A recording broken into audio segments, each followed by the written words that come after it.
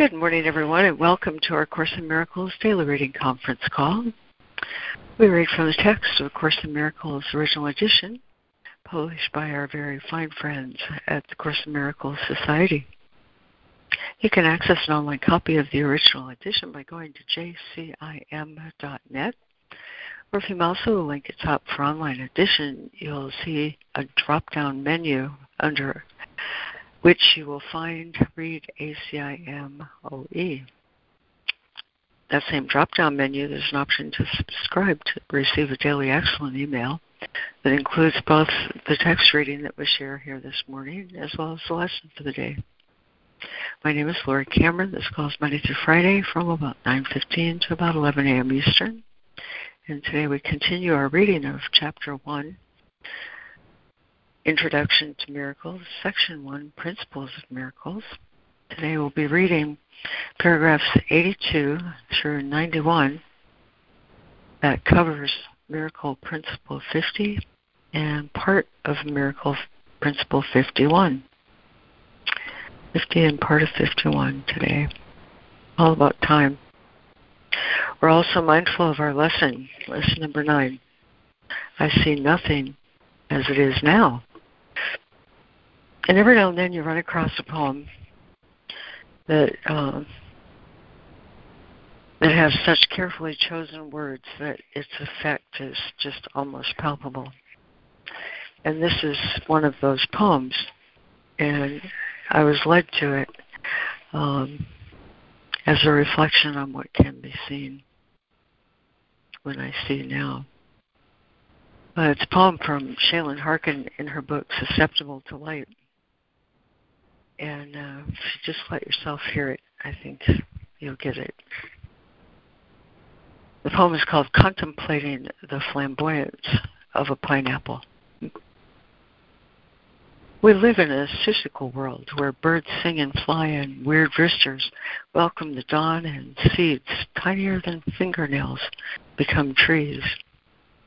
Where people like Dr. Seuss exist, and we respond to his work because it reminds us of the fantastical nature of reality, where people not only have minds, but use these things called minds to become masters of art, to make pistachio-flavored ice cream, to create airplanes, to practice understanding.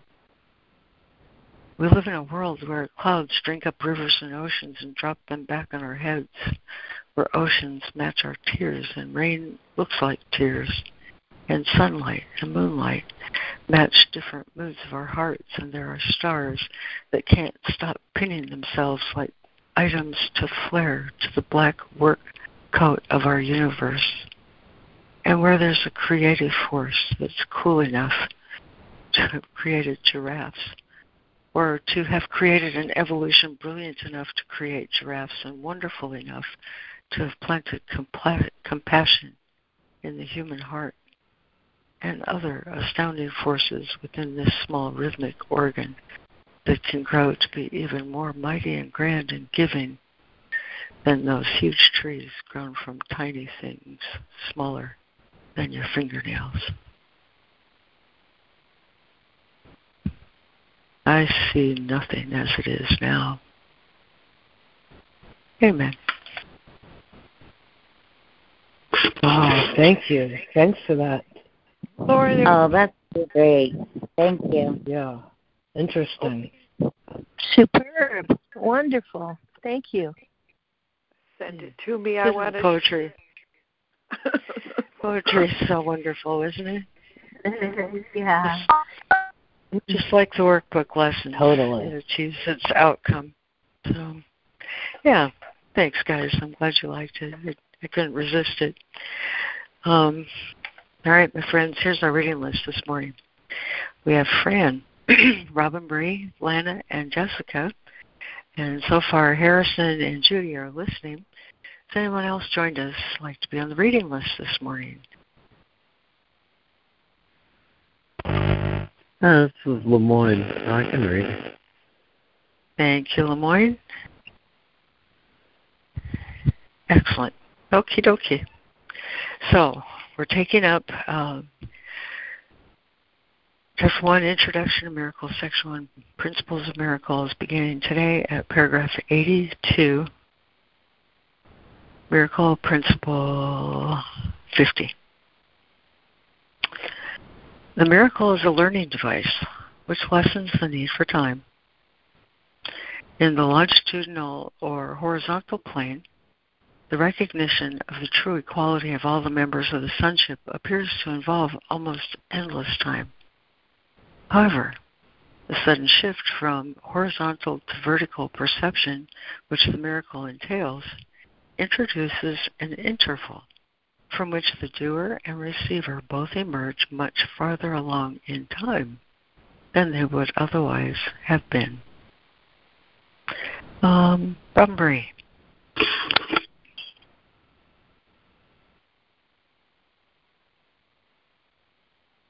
Miracle Principle number 50, paragraph 82. The miracle is a learning device which lessens the need for time. In the longitudinal or horizontal plane, the recognition of the true equality of all the members of the sonship appears to involve almost endless time. However, the sudden shift from horizontal to vertical perception, which the miracle entails, introduces an interval from which the doer and the receiver both emerge much farther along in time than they would otherwise have been. 83.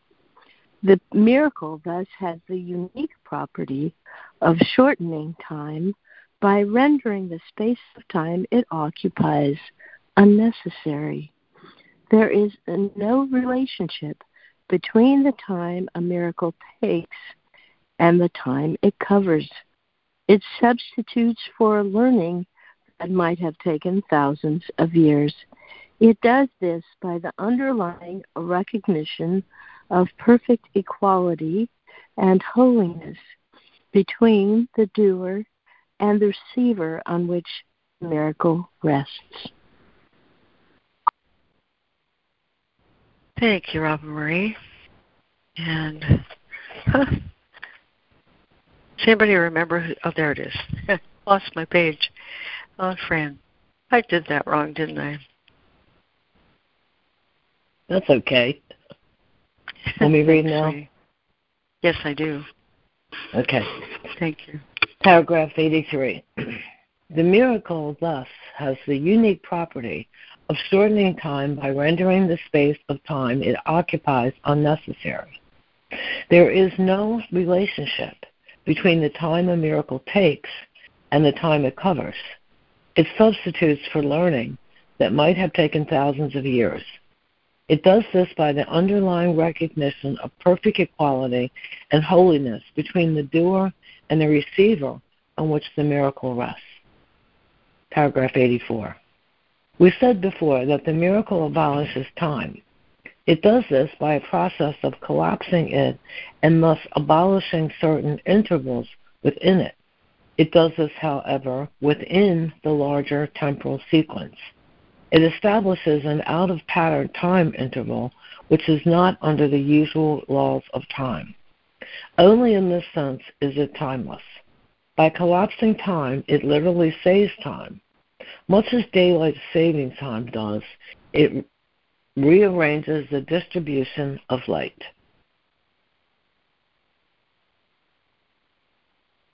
Thank you, Fran. And Lana. Okay. 84. We said before that the miracle abolishes time.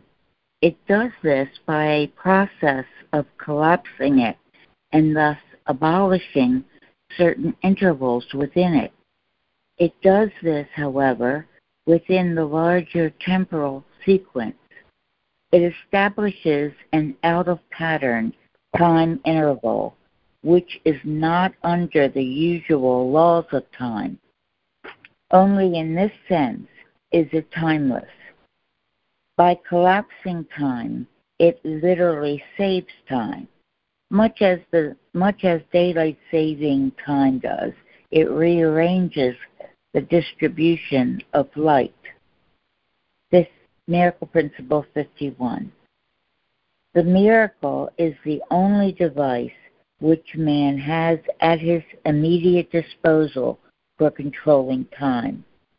Only revelation transcends time, having nothing to do with time at all.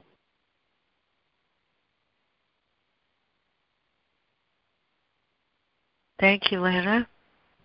Jessica.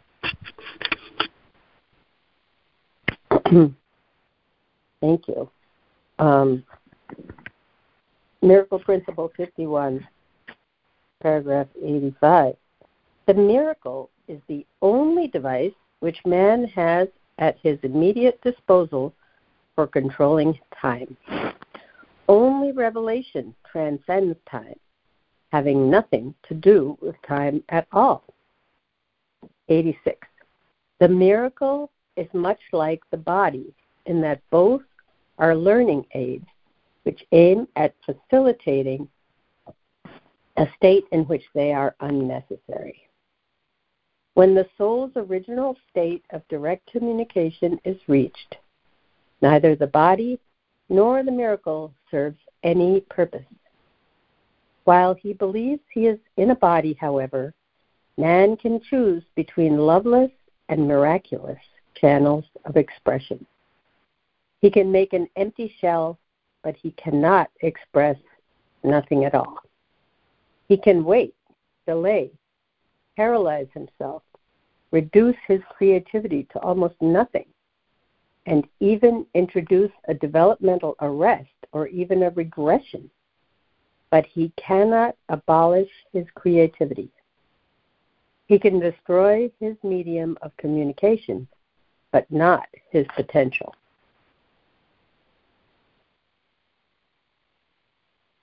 Thank you, Jessica. Lemoyne.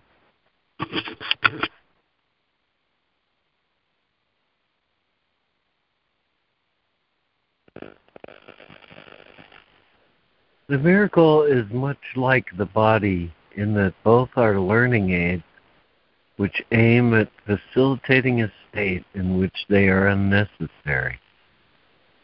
When the soul's original state of direct communication is reached, neither the body nor the miracle serves any purpose. While he believes he is in a body, however, man can choose between loveless and miraculous channels of expression. He can make an empty shell, but he cannot express nothing at all. He can wait, delay, paralyze himself, reduce his creativity to almost nothing, and even introduce a developmental arrest or even a regression. But he cannot abolish his creativity. He can destroy his medium of communication, but not his potential. Man was not created by his own free will alone. Only what he creates is his to decide. The basic decision of the miracle-minded is not to wait on time any longer than is necessary. Time can waste as well as be wasted.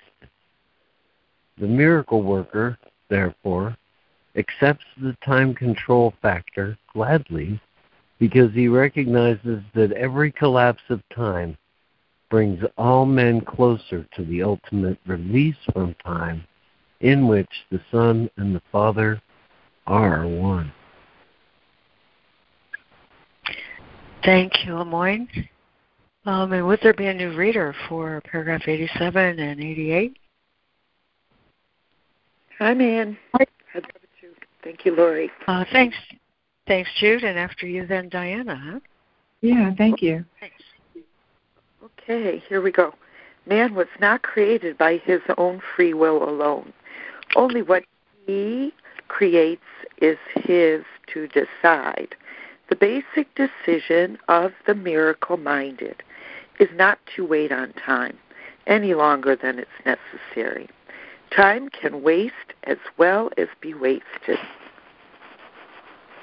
The miracle worker, therefore, accepts the time control factor gladly because he recognizes that every collapse of time brings all men closer to the ultimate release from time in which the Son and the Father are one. Equality does not imply homogeneity. I got too many syllables there. Homogeneity now. Homogeneity now. When everyone recognizes that he has everything, individual contributions to the capital sonship will no longer be necessary. When the atonement has been completed, all talents will be shared by all the capital sons of God. God is not partial. All his children have capital His total love, and all his gifts are freely given to everyone alike. I'd like to read that again. All his children have his total love, and all his gifts are freely given to everyone alike. Except ye become as little children means that unless we fully recognize our complete dependence on God, we cannot know the real power of the Son in his true relationship with the capital Father.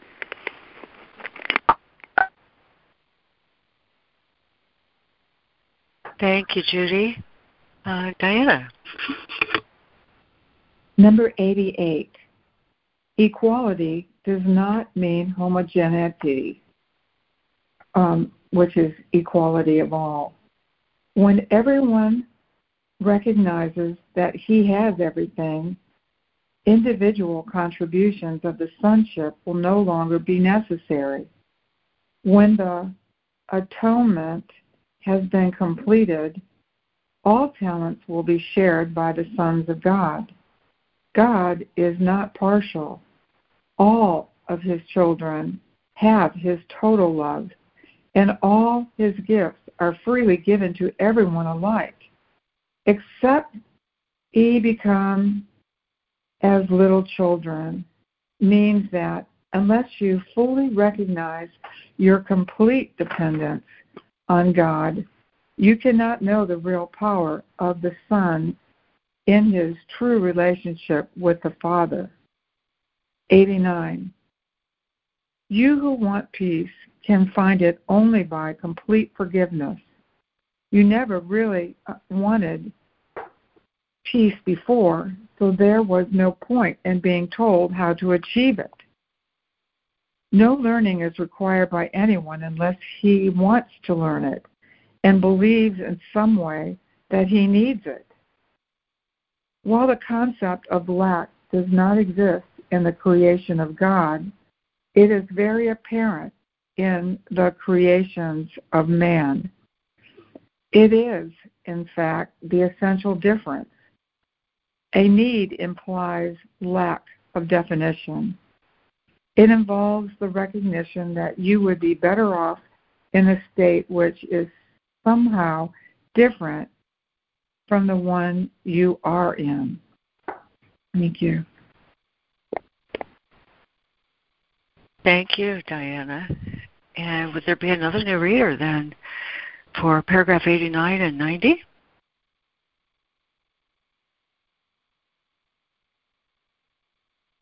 It's Harrison. I can read now. Thank you, Harrison.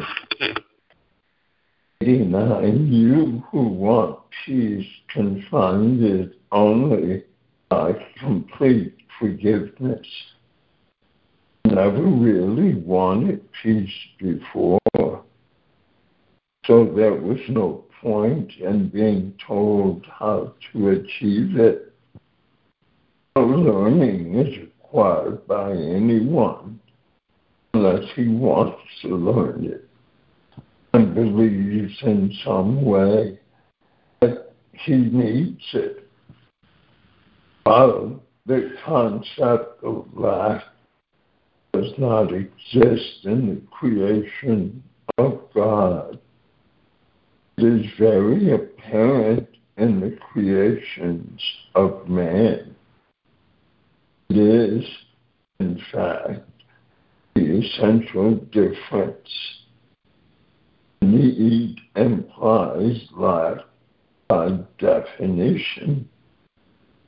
It involves the recognition that you would be better off in a state which is somehow different from the one you are in. Until the quote-unquote separation, which is a better term than the quote-unquote fall, nothing was lacking. This meant that man had no needs at all. If he had not deprived himself, he would never have experienced them. After the separation, needs became the most powerful source of motivation for human action.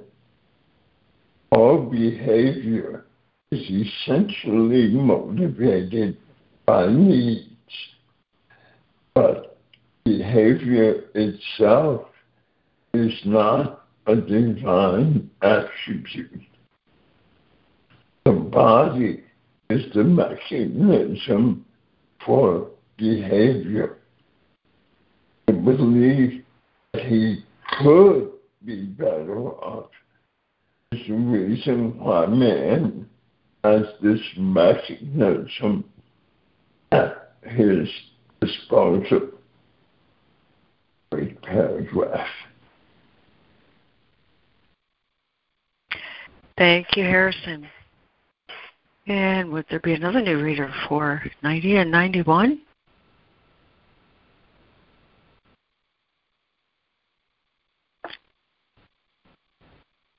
'90 and 91. Right, back to you, Fran. Until the quote-unquote separation, which is a better term than the quote-unquote fall, nothing was lacking. This meant that man had no needs at all. If he had not deprived himself, he would never have experienced them. After the separation, needs became the most powerful source of motivation for human action. All behavior is essentially motivated by needs, but behavior itself is not a divine attribute. The body is the mechanism for behavior. The belief that he could be better off is the reason why man has this mechanism at his disposal. 91. Each one acts according to the particular hierarchy of needs he establishes for himself. His hierarchy, in turn, depends on his perception of what he is, that is, what he lacks.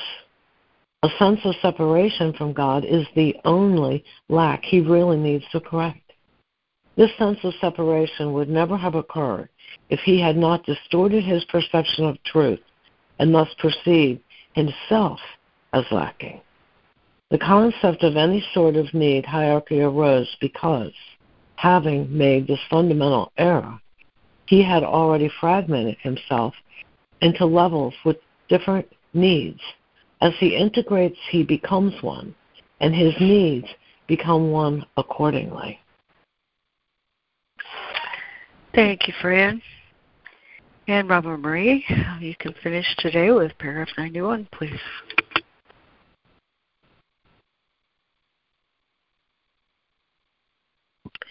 '94. Each one acts according to the particular hierarchy of needs he establishes for himself. His hierarchy, in turn, depends on his perception of what he is. That is what he lacks. That is what he lacks. A sense of separation from God is the only lack he really needs to correct. This sense of separation would never have occurred if he had not distorted his perception of truth and thus perceived himself as lacking. The concept of any sort of need hierarchy arose because, having made this fundamental error, he had already fragmented himself into levels with different needs. As he integrates, he becomes one, and his needs become one accordingly.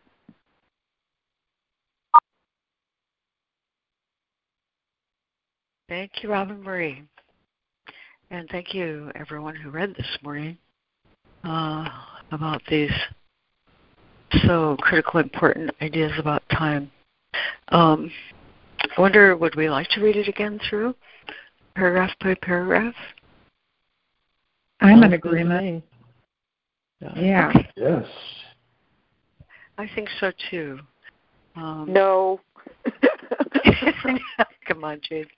We'll read it to you. Let's see. Okay. Is everyone who read still willing to read? Yeah. All righty. Yes. And let's see. Yes. Anyone who has not, Yes. anyone who has not had a chance to read would like to read.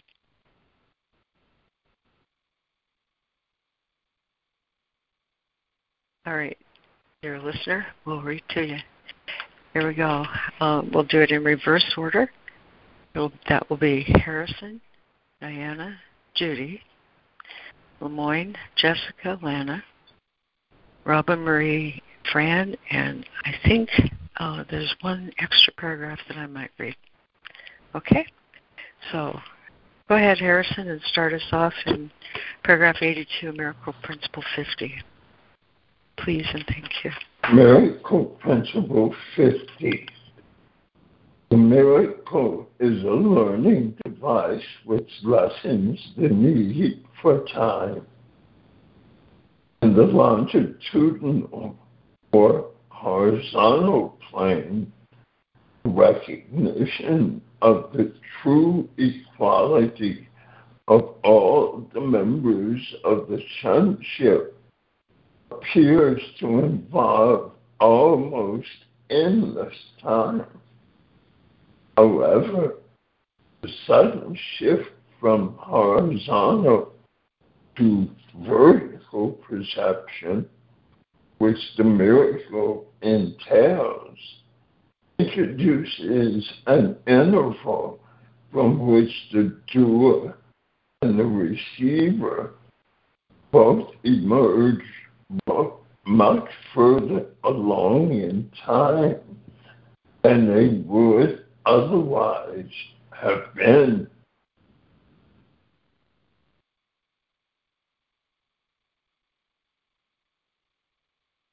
Thank you, Harrison. Diana? Could you tell me what number that is again, please?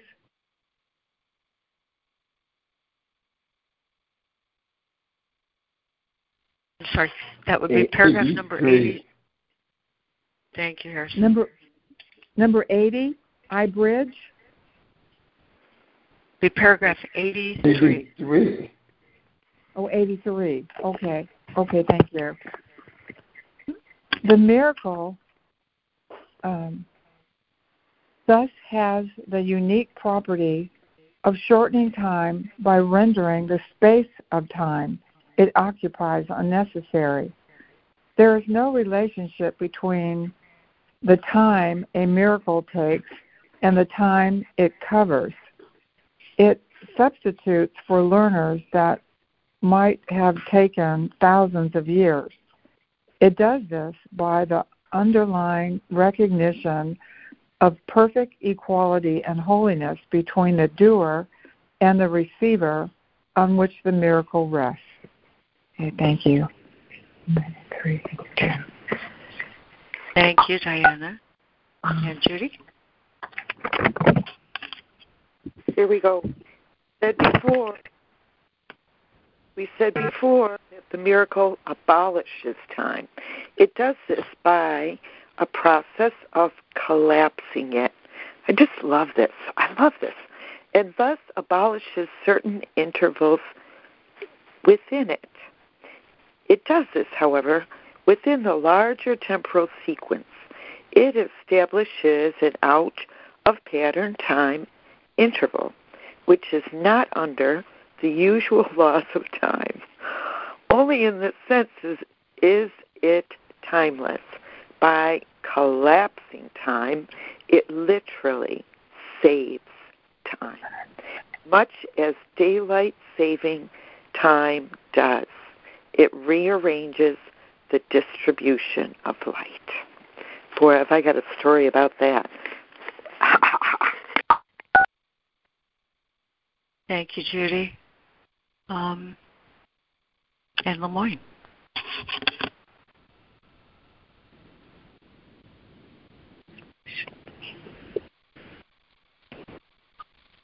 Miracle Principle 51. The miracle is the only device which man has at his disposal. The miracle is the only device which man has at his immediate disposal for controlling time. Only revelation transcends time, having nothing to do with time at all. Thank you, Lemoyne. And Jessica? Okay. Paragraph 86. The miracle is much like the body in that both are learning aids which aim at facilitating a state in which they are unnecessary. When the soul's original state of direct communication is reached, neither the body nor the miracle serves any purpose. While he believes he is in a body, however, man can choose between loveless and miraculous channels of expression. He can make an empty shell, but he cannot express nothing at all. He can wait, delay, paralyze himself, reduce his creativity to almost nothing, and even introduce a developmental arrest or even a regression. But he cannot abolish his creativity. He can destroy his medium of communication, but not his potential. Thank you, Jessica. And Lana? Okay, paragraph 87. Man was not created by his own free will alone. Only what he creates is his to decide. The basic decision of the miracle-minded is not to wait on time any longer than is necessary. Time can waste as well as be wasted. The miracle worker, therefore, accepts the time control factor gladly because he recognizes that every collapse of time brings all men closer to the ultimate release from time, in which the Son and the Father are one. Thank you, Lana. And Robin Marie? 88. Equality does not imply homogeneity now. When everyone recognizes that he has everything, individual contributions to the sonship will no longer be necessary. When the atonement has been completed, all talents will be shared by all the sons of God. God is not partial. All his children have his total love, and all his gifts are freely given to everyone alike. Quote, except you become as little children, unquote, means that unless you fully recognize your complete dependence on God, You cannot know the real power of the Son in his true relationship with the Father. Thank you, Robin Marie and Fran. You who want peace can find it only by complete forgiveness. You never really wanted peace before, so there was no point in being told how to achieve it. No learning is acquired by anyone unless he wants to learn it and believes in some way that he needs it. While the concept of lack does not exist in the creation of God, it is very apparent in the creations of man. It is, in fact, the essential difference. A need implies lack by definition. It involves a recognition that you would be better off in a state which is somehow different from the one you are in. Thank you, Fran. Would there be a new reader for paragraph 90?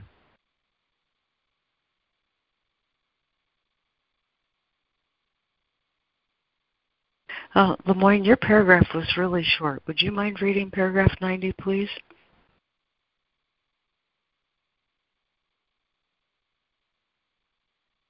Nope, I don't mind. Okay, thanks. Until the, quote, separation, which is a better term than the, quote-unquote, fall, nothing was lacking. This meant that man had no needs at all. If he had not deprived himself, he would never have experienced them. After the separation, needs became the most powerful source of motivation for human action. All behavior is essentially motivated by needs, but behavior itself is not a divine attribute. The body is the mechanism for behavior. The belief that he could be better off is the reason why man has this mechanism at his disposal. Thank you, Lemoyne. So paragraph 91. Each one acts according to the particular hierarchy of needs he establishes for himself. His hierarchy, in turn, depends on his perception of what he is, that is, what he lacks. A sense of separation from God is the only lack he really needs to correct. This sense of separation would never have occurred if he had not distorted his perception of truth and thus perceived himself as lacking. The concept of any sort of need hierarchy arose because, having made this fundamental error, he had already fragmented himself into levels with different needs. As he integrates, he becomes one, and his needs become one accordingly. Which is where we'll end for today. Thank you, everyone who read, and everyone who listened, and everyone who deeply considered these ideas in their own mind. Thank you. And let's see here. Oh dear, well, we're just about at the top of the hour where we can take a little pause and reflect on reorganizing some of these ideas with our lessons. So Fran, I'll turn it over to you. Again, thank you very much. Oh, thank you. Hi, everybody. We are in the first part of the workbook. We have an introduction, and we are on today, lesson 9. I see nothing as it is now.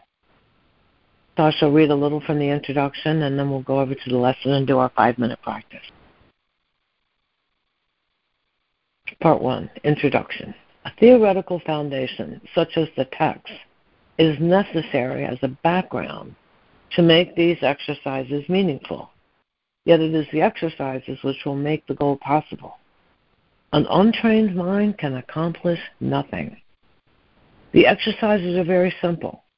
They do not require more than a few minutes, and it does not matter where or when you do them. They need no preparation. They are numbered, running 1 to 365, The training period is 1 year. Do not undertake more than one exercise a day.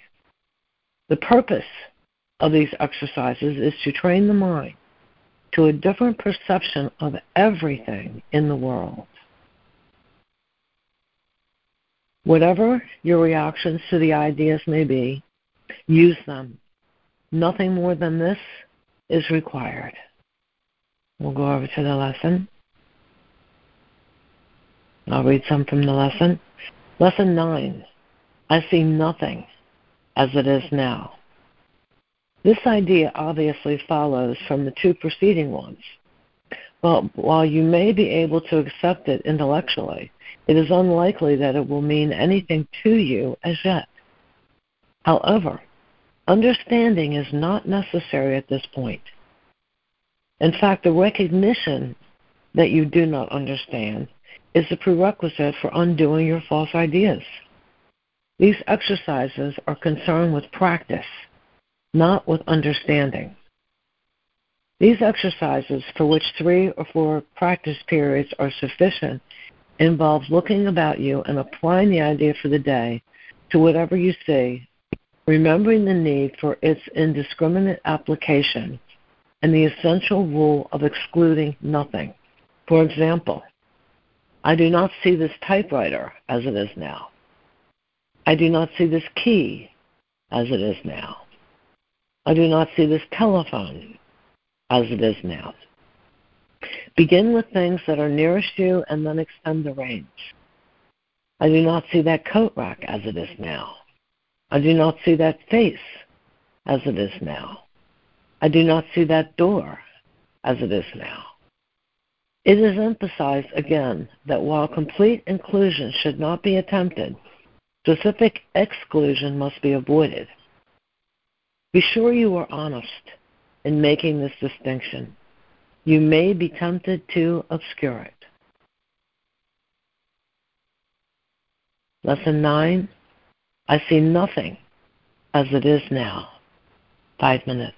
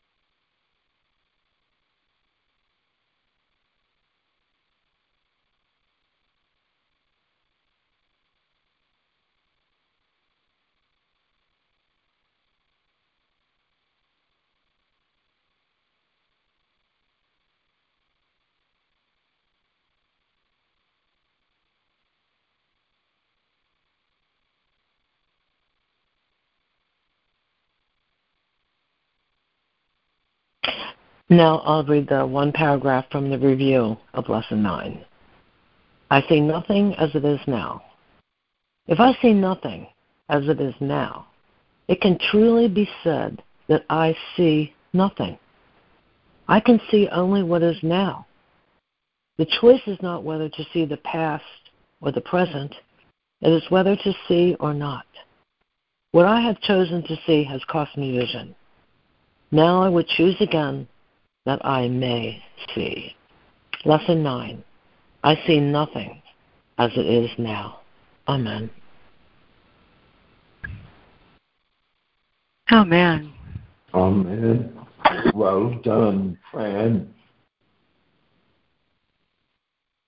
Thank you, Fran. Thank you, guys. Thank you, Fran.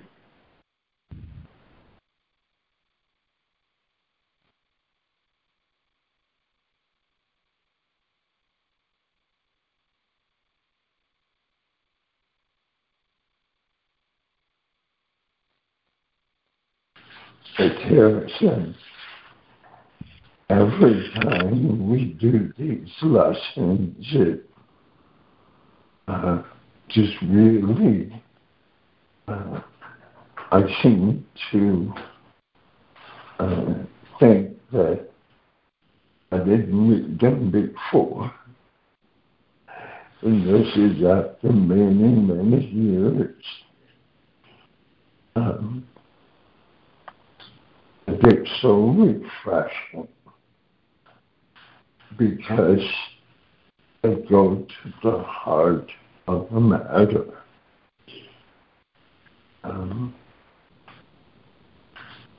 I put a lot of faith in what my eyes and my senses seem to tell me. And I interpret everything based on what I see and hear. And my feelings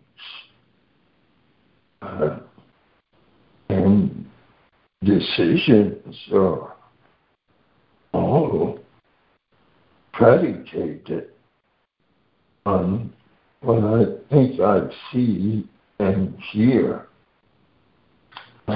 Whether that's a book, a novel, or listening to television, watching a movie. My thoughts about myself, others, and the world seem to be determined, and in one sense are determined by these experiences. And yet, the Course is telling me that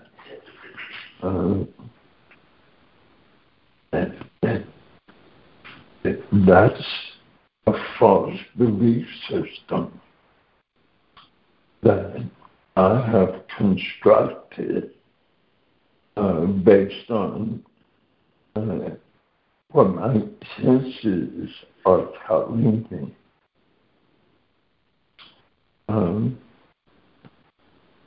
A young lady who attended the group I led, she and I are still in contact electronically, and she's starting again to do the lessons. And in one of her texts, she said, I don't understand this lesson. And I think she raised a very important point, because we put a lot of faith in being able to understand things based on our experience as bodies, as so-called human beings.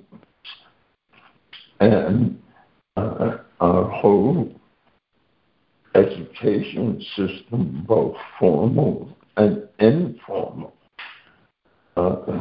is based on the success in that system is based on understanding and being able to articulate how well we understand something. And then you have the Course come along and basically says, your understanding isn't necessary. In fact, there's a quote a friend of mine always uses, and I don't know if I can recall it correctly, but what says you believe that your understanding is necessary. I'm sure somebody remembers that quote directly. It's not necessary for the truth. We don't need to understand, but we do need to accept what the Course is trying to get us to accept. To say, I see nothing as it is now, is to directly challenge our belief system. Because when I look at this book, I think I'm seeing a book. And what the Course is telling me is, no, that's not sight. Seeing is really seeing beyond what my senses are telling me and realizing there's a fundamental truth beyond what our senses are telling us. And that fundamental truth is, I am as God created me. I have always been. The tiny mad idea had absolutely no effect. I have never separated from God. And when I totally and completely accept that idea, I can watch what happens around and what appears to be to me, and accept that it has no effect whatsoever. I'm complete.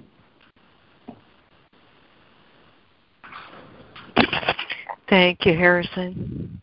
That was very, very complete. Thank you. Ooh, love it. Thank you, Harrison.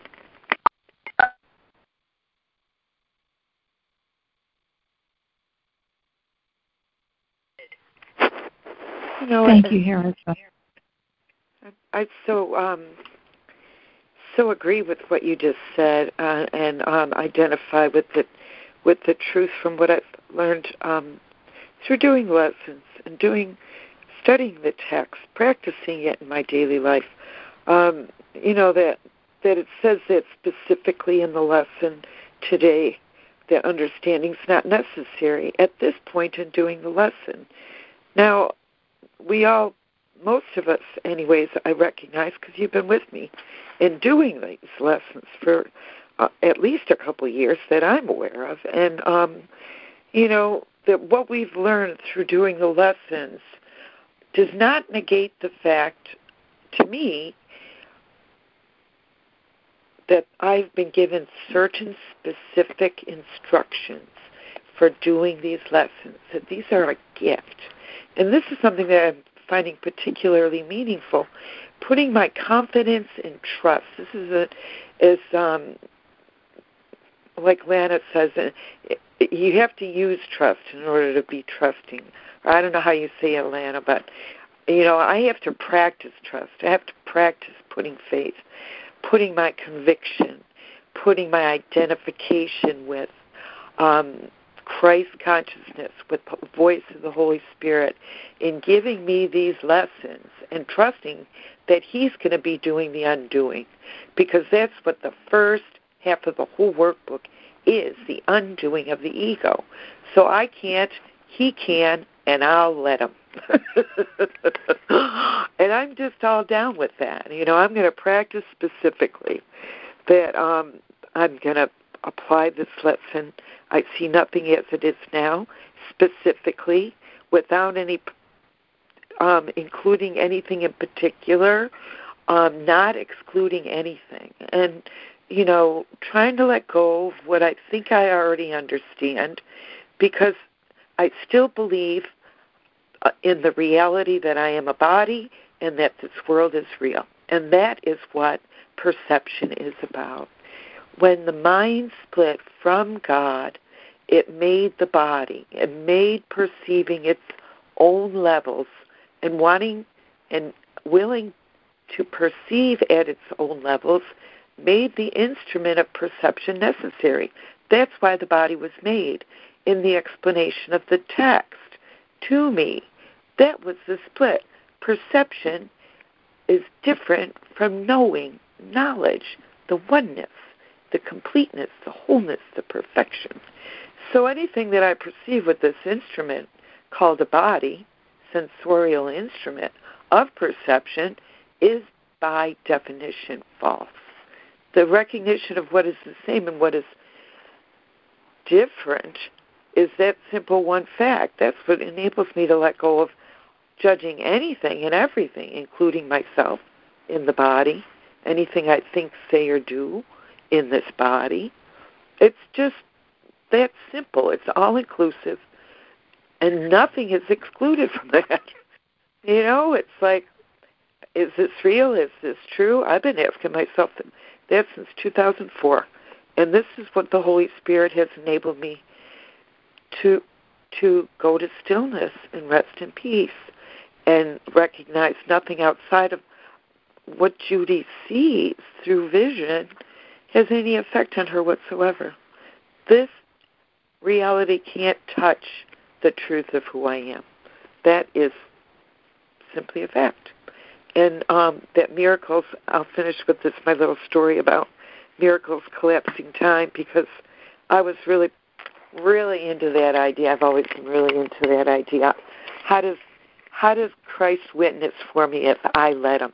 I'm going to allow Christ to witness for me fully, to the full extent for me today. And I was heading on a boat trip to go out to an island, and it was an hour drive to get to the boat.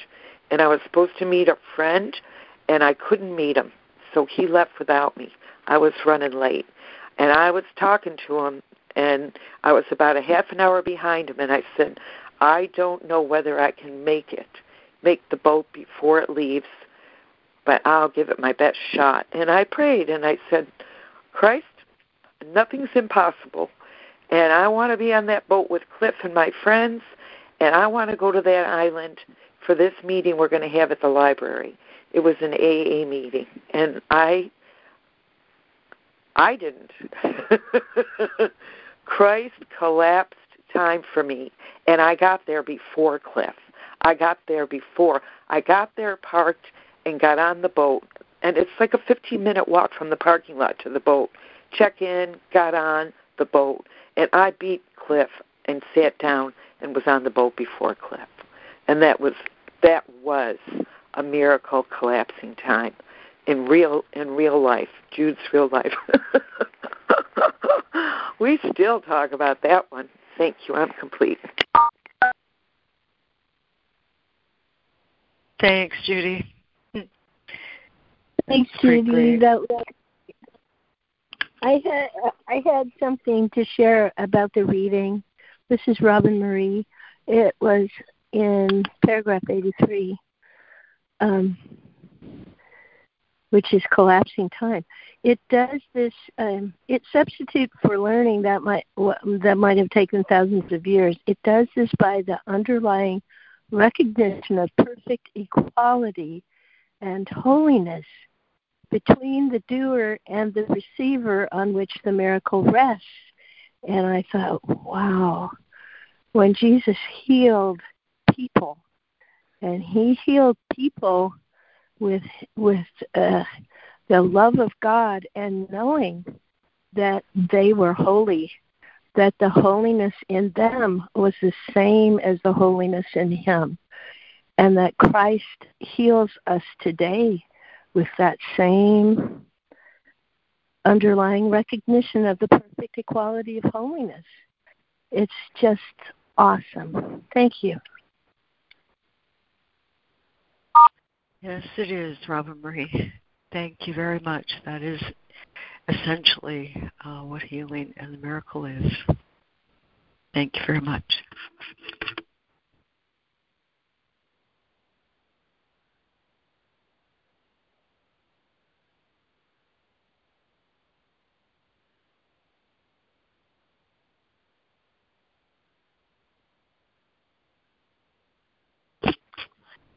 This is Lori, and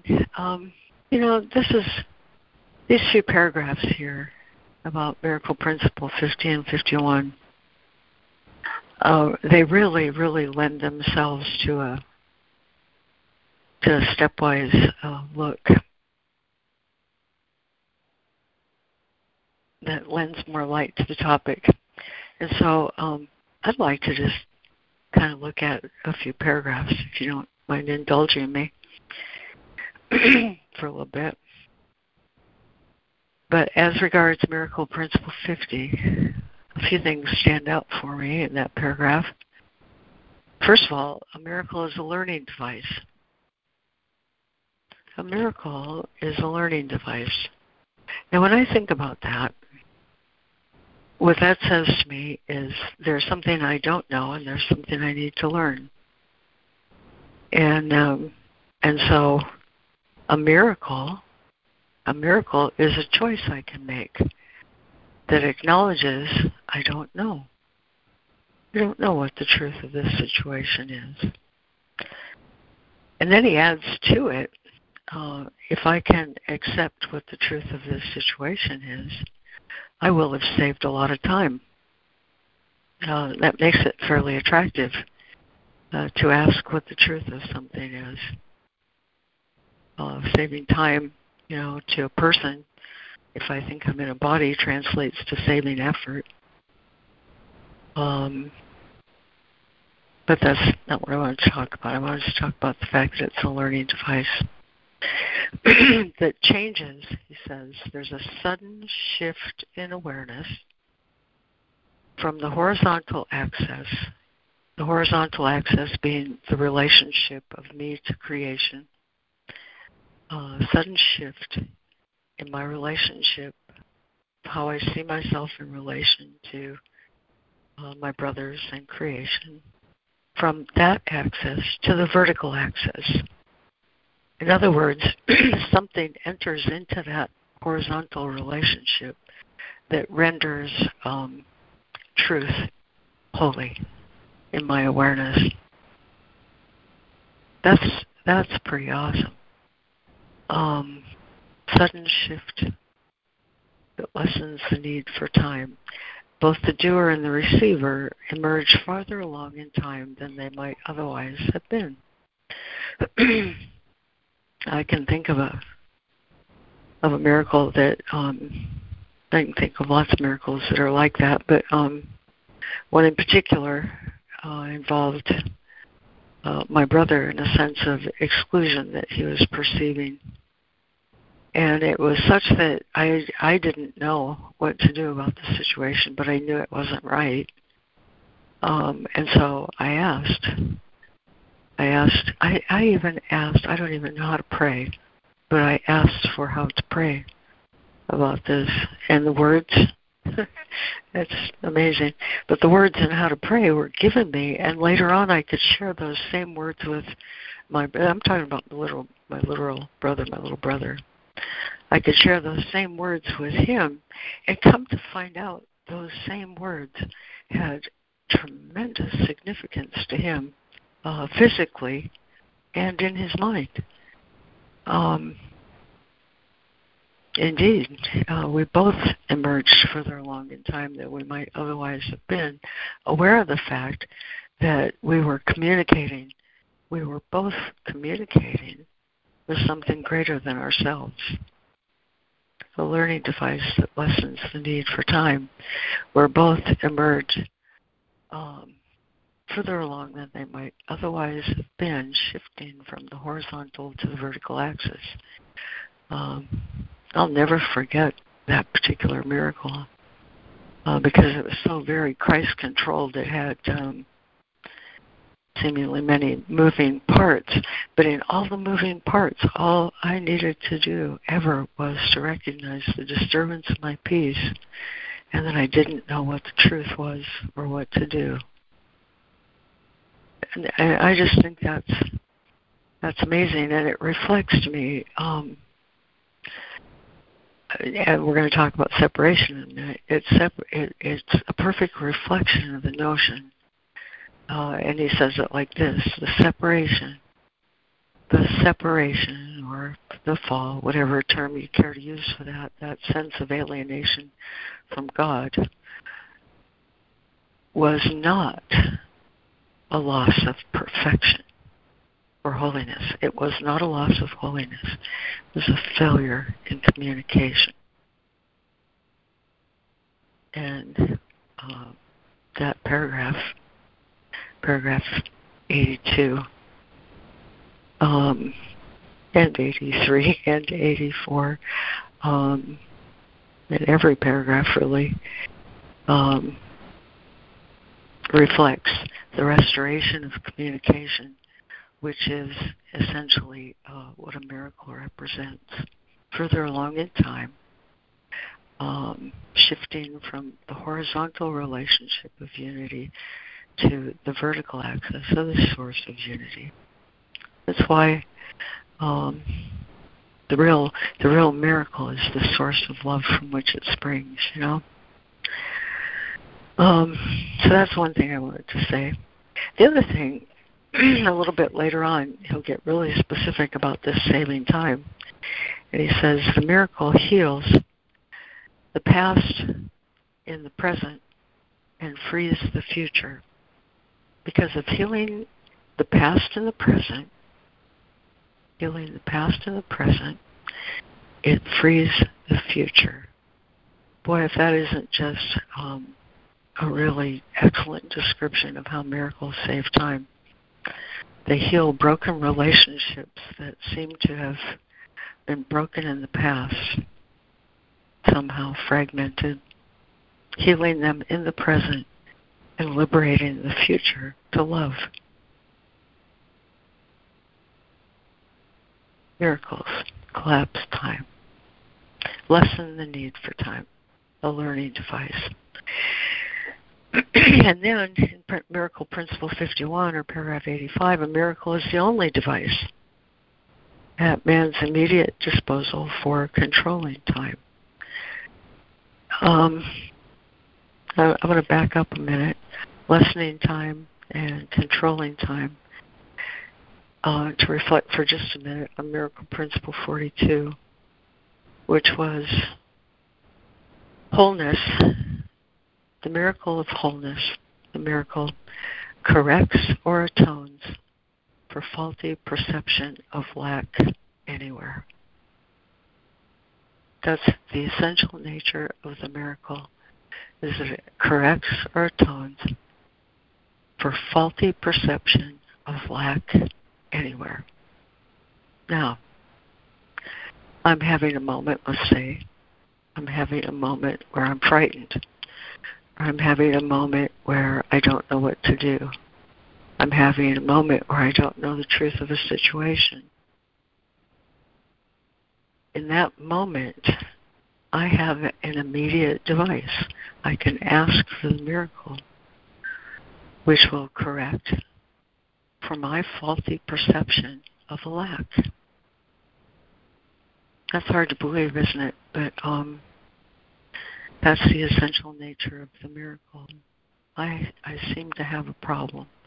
I don't understand. I don't know what to do. I'm uncertain. I'm afraid. Whatever perception of lack I might be experiencing, recognizing it's a lack of communication, I can ask for the miracle, which is the only device at my immediate disposal for controlling time. That's mind-boggling to me.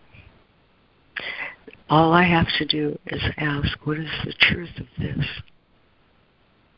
What is the truth of this? And my faulty perception of lack will be restored at my immediate disposal.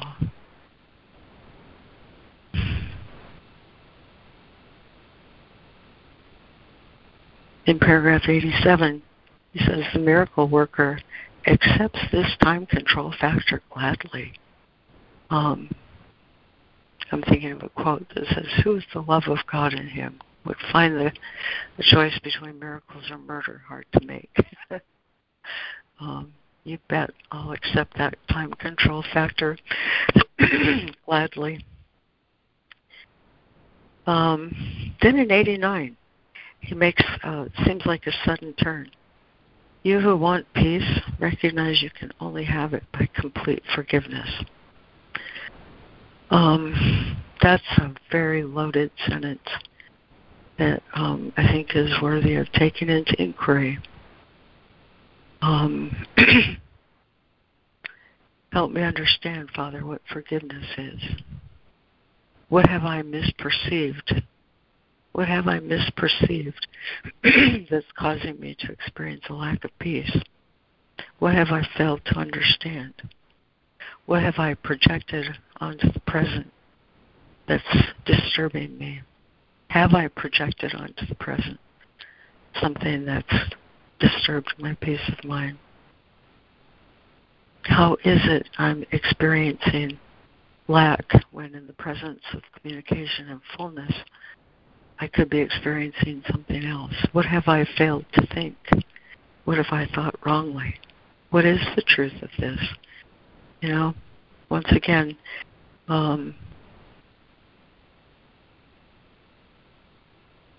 my willingness to release my misperception, which is forgiveness, allows Holy Spirit to restore the truth of the situation to my mind. Forgiveness is no more complicated than that, and that's why the miracle of forgiveness. That's why miracles are the consequence of forgiveness. That's why miracles and forgiveness go hand in hand. They're opposite sides of the same coin. Hand in glove, you might say. It took me a long time to realize that. But it's so critical. This miracle principle 51.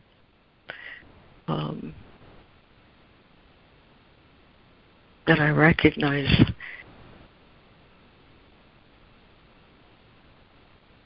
the idea of lack, the idea of lack of communication, the idea that there's not an answer for my problem, the idea that everything isn't already just perfect. That idea interferes with me in every dimension of my life. And when I can ask for a correction of that, I am accepting atonement for myself. And I will have to do that many, many times. I have had to do that many, many times. but the answer is always available, and the correction of my perception of lack is the Holy Spirit's whole purpose. The restoration of my relationship to my Father and to His creation. So I accept that gladly, and I'm complete. There's just one unmuted line I'm going to tap for a second. So thank you for listening. I really enjoy these 9 or 10 paragraphs here. They're so very helpful as a summary of why wholeness is the perceptual content of miracles, correcting for the perception of lack anywhere. I'm complete. Thank you, Lori. That was wonderful. Thank you, Lori. Thank you, Lori, for your clarity.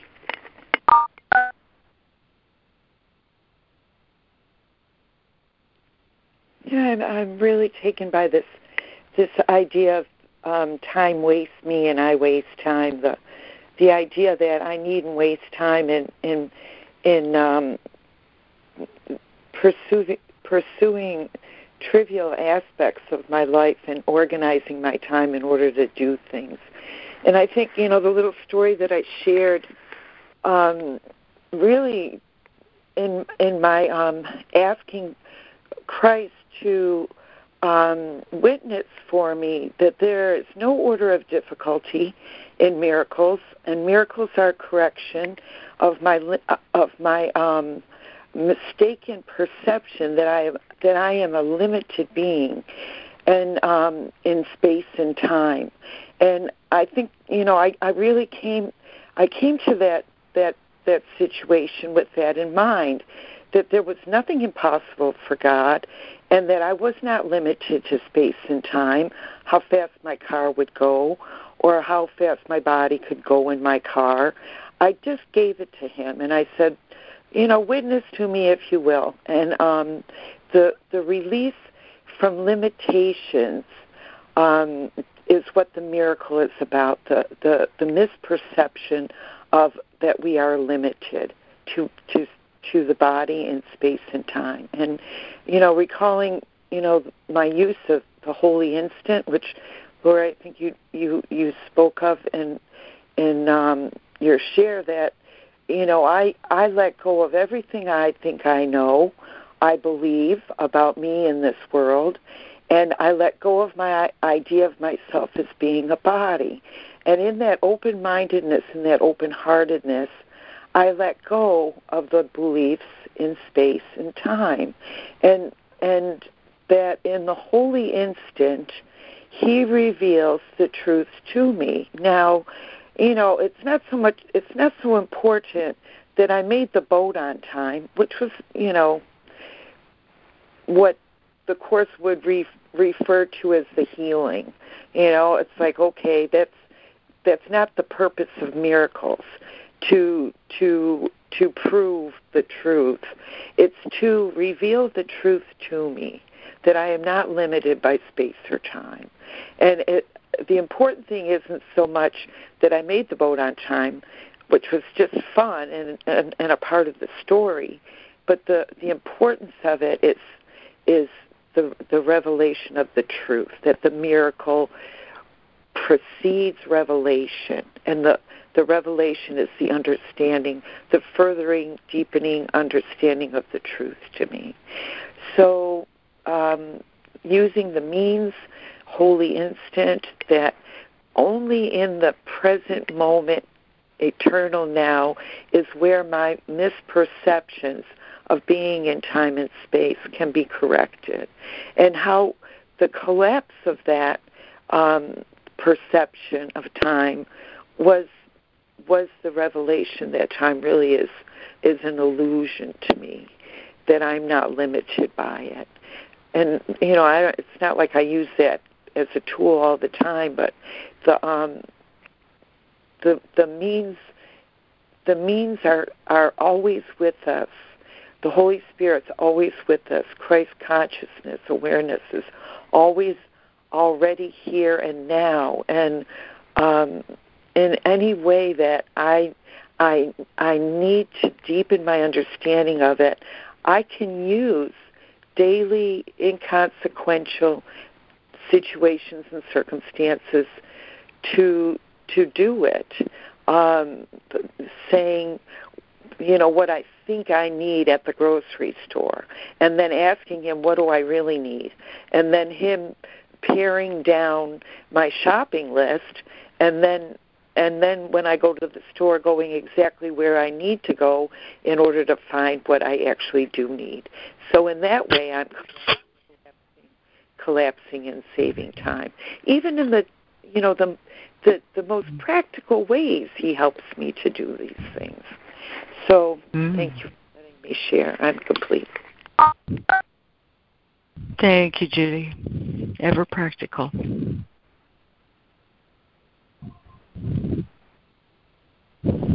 Who haven't we had a chance to hear from this morning? Who doesn't go to the grocery store and buy a whole lot of stuff they don't need? Forget my list?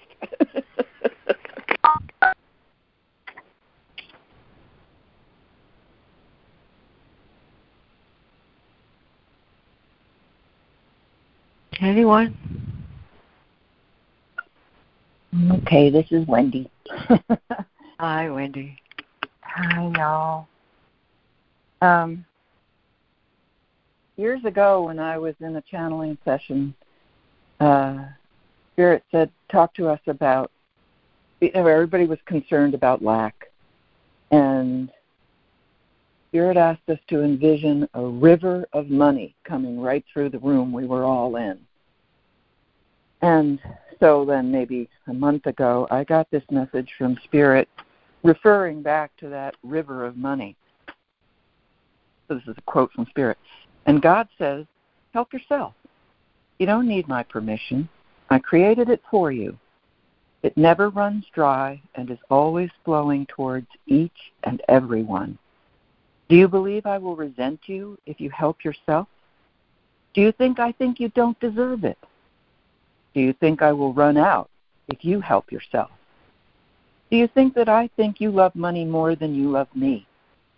Do you think that I think you should work hard for it? Do you think that I want you to feel guilt or shame? Little child, you don't remember me as I am. I know you better than you know yourself. You are my beloved child, my joyous extension. I want you to have everything you choose. If it's money, by all means, help yourself. It can only give you greater freedom. In a universe where anything can be created, why not? Why not express abundance and wealth, health and freedom? Show the world what a mind in loving relationship with its source can express. Love, freedom, joy, ease, grace, the real gifts. All is well, all is well. I'm complete. Wendy, thank you so much. What a perfect share. Thank you so much. Thank you, Wendy. Thank you. Love you. Love you too, Harrison.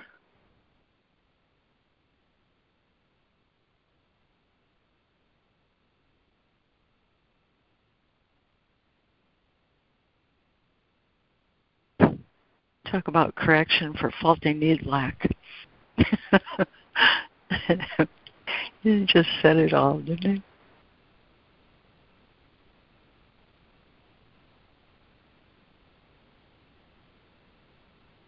Another statement that Spirit made to us is that you are not the servant of time. Time is your servant. I'm complete.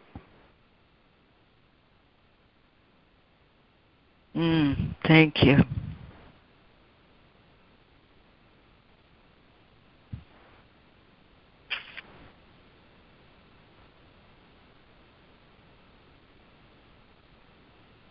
Any further shares this morning? I know there are those we haven't heard from.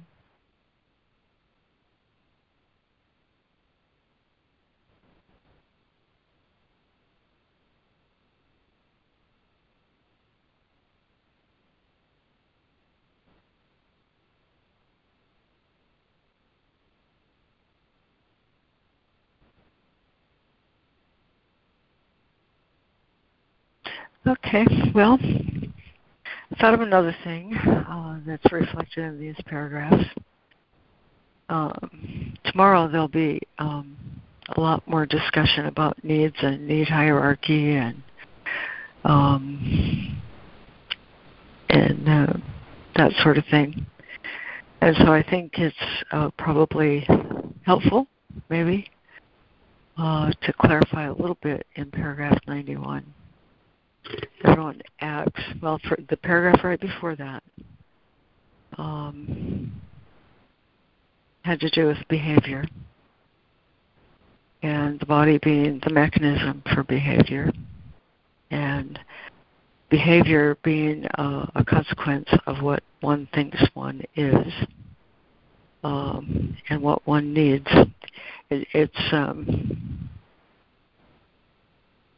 and the reason I'm bringing it up is because the sentence, the concept of any sort of need hierarchy arose because having made this fundamental error, that is, perceived himself as lacking, he had already fragmented himself into levels with different needs. And people ask a lot of times, what does he mean by levels? And fragmented, man is fragmented into levels. And all that means is that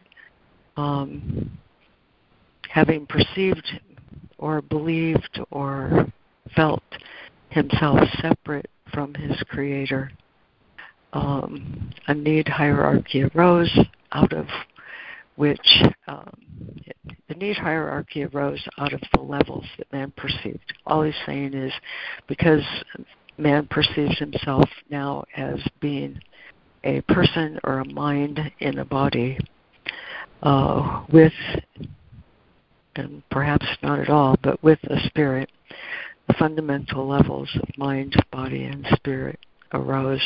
And out of each of those levels, man perceived different levels of lack, and that led to the whole need hierarchy.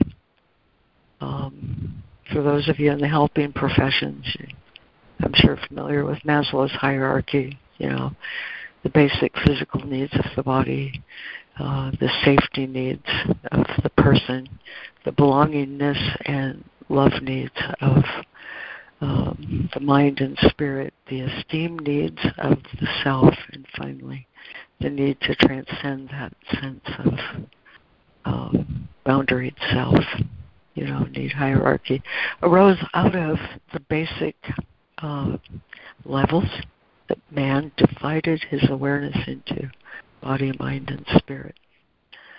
The beautiful thing about the miracle is that, as he says at the end of paragraph 91, as man becomes one in himself, healed of the sense of levels, body, mind, and spirit, or whole, his needs become one. And our reading tomorrow will make that clear, that the restoration of the love relationship between the Son of God and his Father and all creation is the ultimate answer to the whole sense of lack. And when he talks about, I was a man who remembered the soul and its knowledge. As a man, I did not try to correct error from the top down so much as to correct it from the bottom up. That's what he's talking about, that it's a stepwise progression, this healing of the mind, and the becoming of one in oneself, as well as one in relationship with the Father and the Son. That stepwise being the surrendering of my illusions. Indeed, the Holy Instinct can answer everything in a moment of revelation. Everything can be corrected all at once. But in meeting the moments of life and the situations into which we're led, and the people with whom we share our time,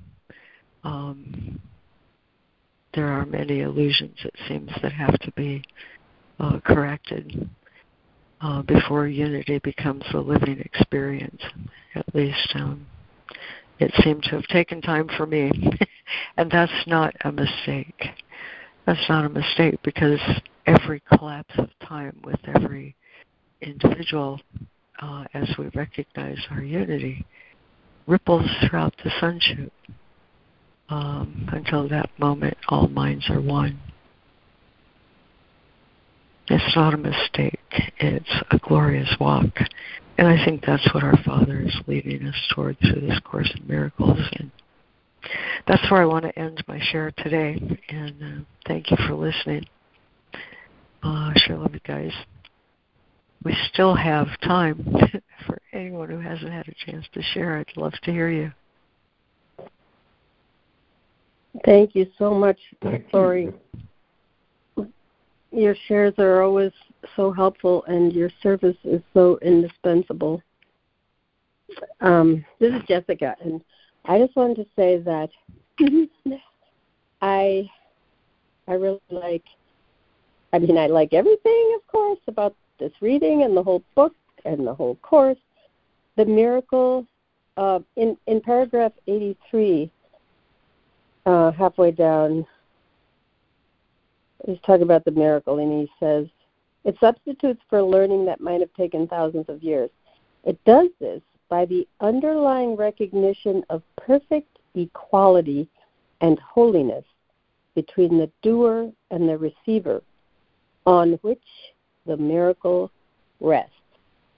And, he's such a master at saying, at the way he expresses what he's trying to say. This book could have been way longer if he hadn't been so concise. And has a lot to tell us. And here, it's just like the miracle rests on the fact that we have perfect equality and holiness between the doer and the receiver. That is what the miracle is. So it's like that is most of what the miracle is, I think. I again, of course, I don't really know. There's a lot I don't know, but I feel it as this beautiful opening when the miracle happens. The love is exchanged in this space of perfect equality and holiness. And I'm sure everyone on the call knows exactly what I'm talking about. And I'm so grateful for it. I'm complete. Oh, thank you, Jessica, for bringing out that paragraph. It's the whole course in a sentence, isn't it? Thank you, Jessica. Thank you so much. Thanks, Jessica. Yes.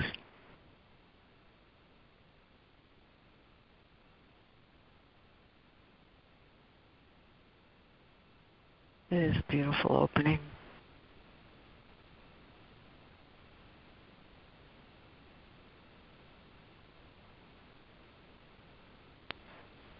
I just looking at, this idea that it takes time to perfect what's already perfected is a fundamental mistaken belief that I used to carry, that heaven is here and now. And the atonement really is about a complete lack of concern with the past, where the children of God forgot to laugh, that we could be separate from God, and that without any concern about the future, that we have no needs, or there are no needs because we've never been separate from God, and that God, when He gave us Himself in our creation, that we have no needs or wants. And all of that is a part of the mistaken sense of self-appraisal, of being in the body and being in the world. And to look at the whole of it is to see the whole of it, and to understand totally is to understand the totality of the error, that happened when we fell into the body and became perceivers of things outside of ourselves, the world outside of ourselves. That is the dream. That's the way the Course describes the dream, that we needed an instrument of perception, so we wanted different levels of perception. We needed the body in order to perceive the different levels. But that doesn't negate the fact that we could never be separate from God. We could never ever be less than He created us to be. We can think we are, but that's what the Course has taught me, that I'm not less than God created me. I'm not little and I'm not limited and I'm not small. That I have Christ consciousness, and that is the whole mind in the service of the Spirit that knows and is not divided. It's completely undivided, where oneness reigns, where truth reigns, and where I can see through the eyes of Christ and hear the voice of God that never left me. But I just, in listening to the ego's voice, the little mini-me is where it became obscured and silent because I wasn't listening to it anymore. So what's always here, always already here and now. I don't have to go anywhere or do anything or become any different. I just have to let go of what I'm not, the false beliefs in what I think I am. So the miracles are a means that won't be needed when, learning, as the Course describes it, is unlearning what the world has taught me. And that it doesn't take any time at all to be restored to the mind of God because I never left it. And there's no difference at all between one holy instant and eternity. So that's all, folks. Thanks, Jude. Thanks, Okay. Judy. Thanks, Judy. Thanks, Judy. I'm going to end. Oh, I'm sorry? Was somebody about to share? I think you were. Yeah. Or Wendy was. Both of us. Go, Wendy. Go for it, Go ahead. Harrison.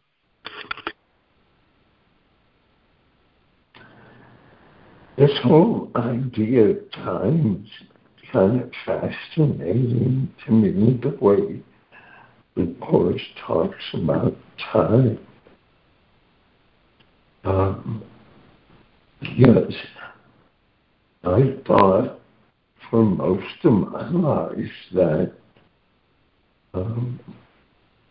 if I were to achieve salvation, it was going to take a long time, and I was going to have to die to receive the fruits of salvation. And when he talks about time here, he really puts to rest any thought that it takes time for me to come to a realization of the truth of who I am. And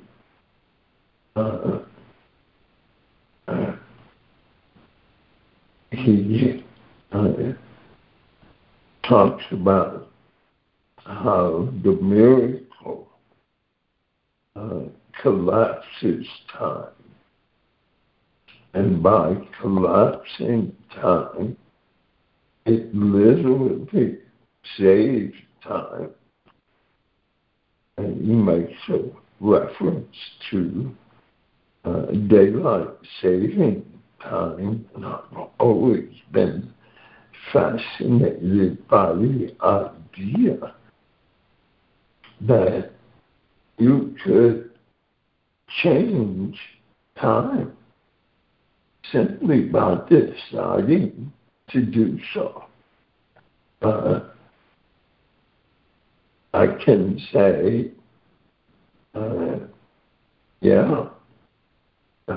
it looks like it's 11 o'clock, or the clock tell me it's 11 o'clock. But I can decide that it's 10 o'clock. And if I can decide that, I can decide that it's 12 or 1 or whatever I choose the time to be. And so, with the miracle, it basically tells me there is no such thing as time. It doesn't exist. And with that goes my whole understanding of this world that I have created based on my decisions, my judgments.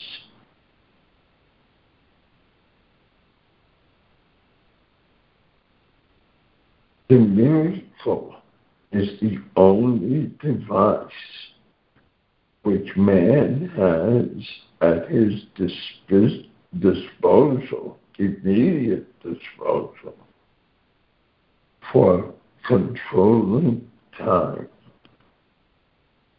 Only revelation transcends time, having nothing to do with time at all. What revelation says to me is there is no time. There never was in time. You never existed as a body. That idea may seem far out. And when we're dealing with issues having to do with the body, and when you get my age, those issues become very apparent. But what I'm realizing is that the body is not me. The body is not who I am. And therefore, all of the afflictions of the body are occurring in another dimension, not having to do with my reality at all. I'm complete.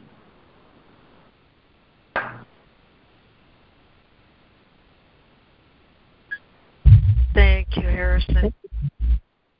Thank you, Harrison. That was it. Thank you so much. Thank you. And Wendy? I'll save my share for the after call.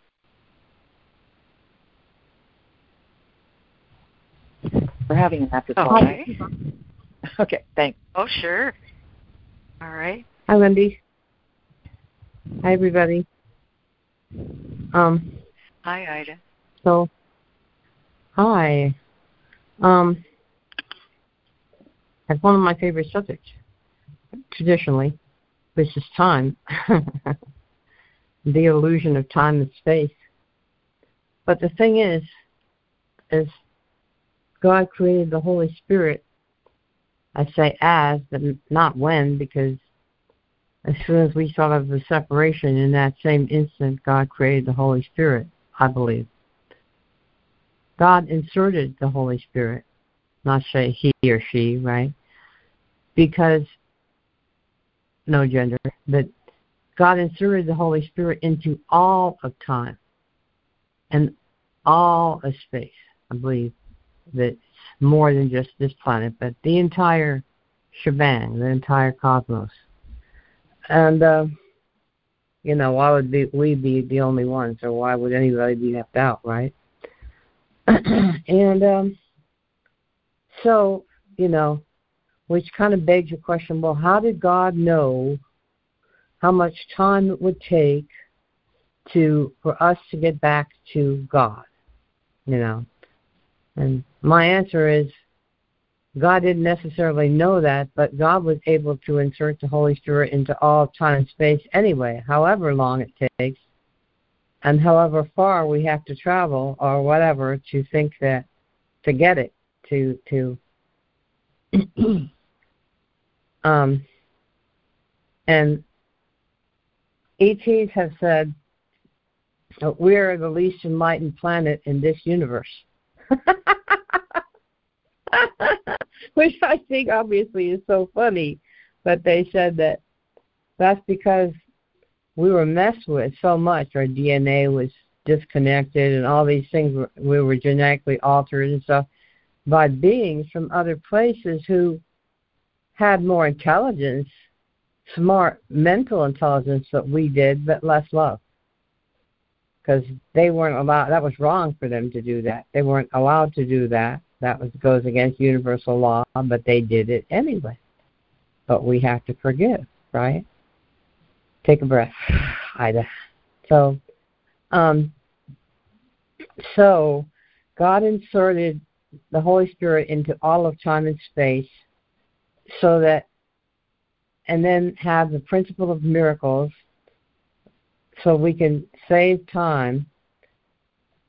So that just shows you what kind of an illusion it is, because if a miracle can just simply adjust time, and I'm sure we've all had unitary moments where we feel the oneness, where we have the experience that the universe is all in my mind, and you are all in my mind, and that's real, but it doesn't have to involve time and space. So, anyway, before I really start to ramble, I better stop this share.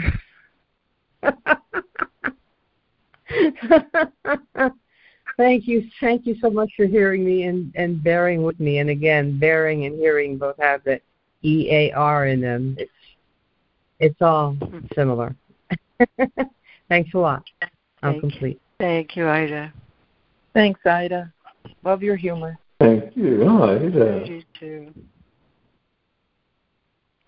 Thank you, Ida. I'll have what you're having. So I'll learn that time and space are both the same illusion. Any final shares?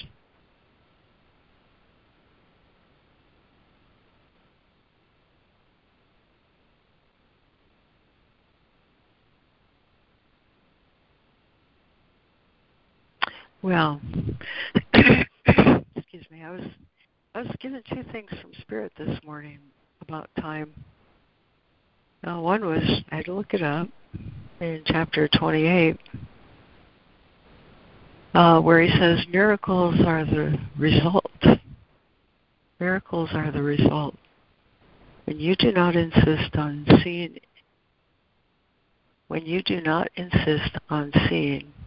in the gap what is not there. Miracles are the result when you do not insist on seeing in the gap what is not there. And I like that. I like that he gave me that, because today's lesson, I see nothing as it is now.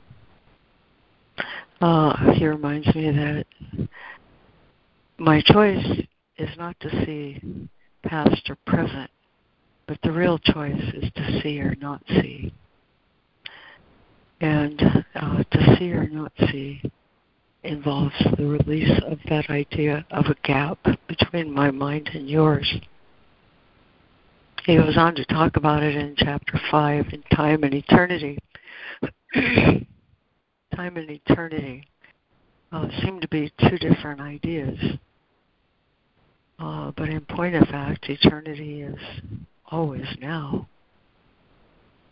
So the other thing he gave me about this in time and eternity is this paragraph. Your patience with each other is your patience with yourselves. Is not a child of God worth patience? I have shown you infinite patience because my will is that of our Father from whom I learned of infinite patience. His voice was in me as it is in you, speaking for patience toward the sonship in the name of its Creator. What you need to learn now is only that infinite patience can produce immediate effects. That right there is a miracle. This is the way in which time is exchanged for eternity. Infinite patience calls upon infinite love, and by producing results now, it renders time unnecessary. That's the essential content of today's lessons, today's reading, and the shares that we laid out for each other. So I'm so grateful. Thank you, everyone, for joining, for reading, for giving these beautiful ideas space in your minds. I'll end the recording, but not